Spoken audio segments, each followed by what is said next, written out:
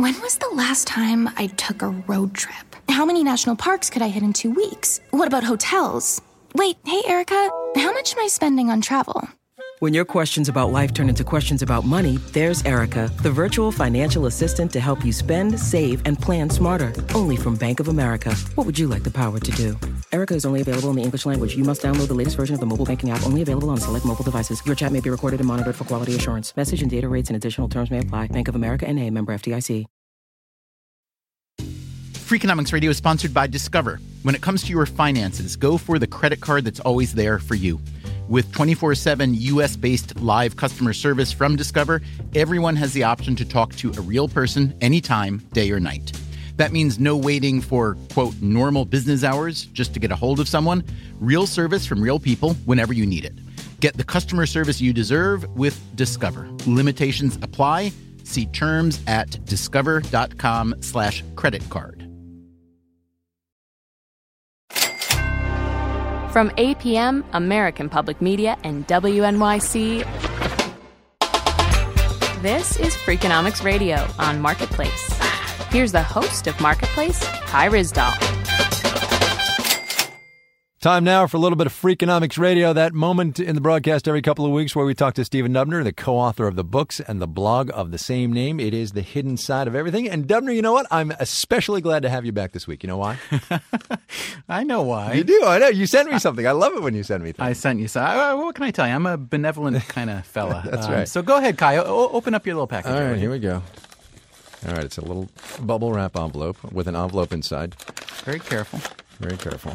With okay, so it's pack of Marlboros, and I don't smoke, dude. Believe it or not, I'm trying to help you stay trim. All right, so I want you to listen to Kip Viscusi, who's an economist at Vanderbilt who studies smoking. All right. Well, one thing is that if you give up smoking, you'll gain some weight.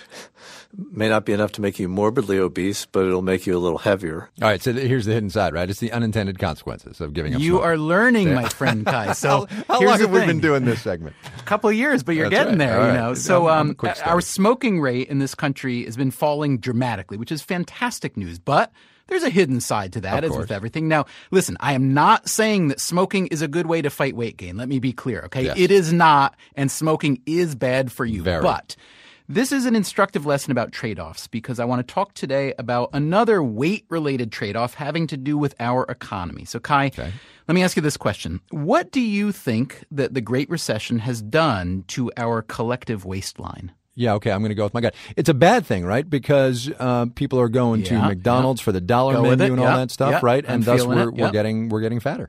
That is a fantastic guess, and you might even be right this time. Usually with you, I'm wrong, but anyway. Usually you are, but some research suggests that you may be right, but there's other research that suggests the opposite. So let me play the opposite. Here's Christopher Room, who's an economist at the University of Virginia. Okay. What we've learned over the last decade or so is an initially surprising fact that when times are bad, people get healthier over many dimensions.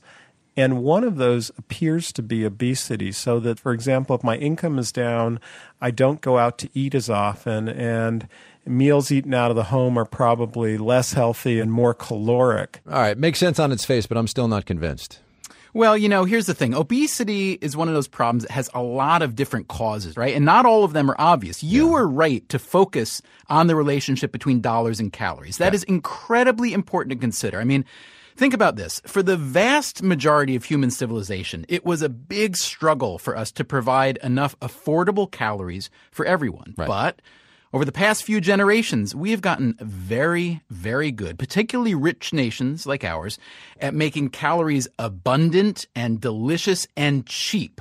The markets have given us exactly what we wanted, and now we're dealing with a side effect. Well, so are you saying then we should intervene in the markets and make those calories more expensive? I mean, well, look, I'm not a big intervener kind of guy, That's right. but that's the right question to ask. Let's go back to your cigarettes that I sent you, okay, and talk about how the incentives work. Okay. That pack I sent you cost, believe it or not, $12 here in New York City. No way, really? And about half of that was taxes. Now, Economists generally agree that cigarette taxes have helped drive down smoking. So if you raise the price of cigarettes a little bit, consumption falls. And that is why, if you want to talk about obesity now, some people like the idea of a fat tax, which is a tax on fat foods, not fat people, by the way. And they've tried this in Denmark and Hungary, and there's some talk of trying it here. Yeah, but that's never going to fly, right? It is a classic regressive tax. Yeah. It would hit harder low-income people than high-income people, which makes it tough.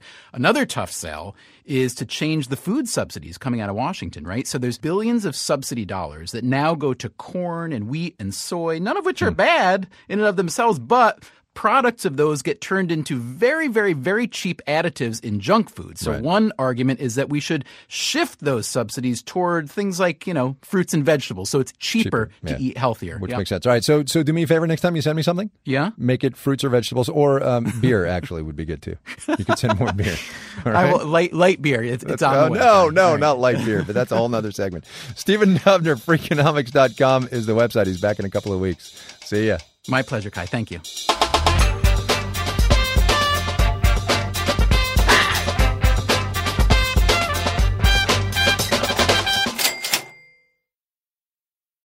Life is a highway, and on it there will be many chicken sandwiches.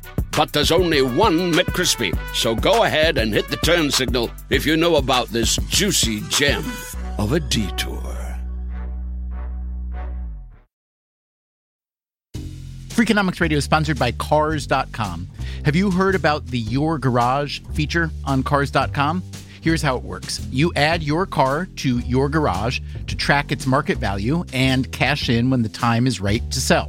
Track both your car's historical and projected value. When it's time to sell, easily secure an instant offer from a local dealership or sell it yourself on Cars.com. Start tracking your car's value with your garage on Cars.com. Freakonomics Radio is sponsored by Marriott. Town Place Suites by Marriott has all the comforts of home. Cook up a meal in a full kitchen, unpack and stay organized with the in-room Elfa closet system, plus bring your pet and have your best friend by your side. Town Place Suites by Marriott has all the amenities you need to feel at home during your stay. Find the comforts of home at Town Place Suites. Go there with Marriott Bonvoy.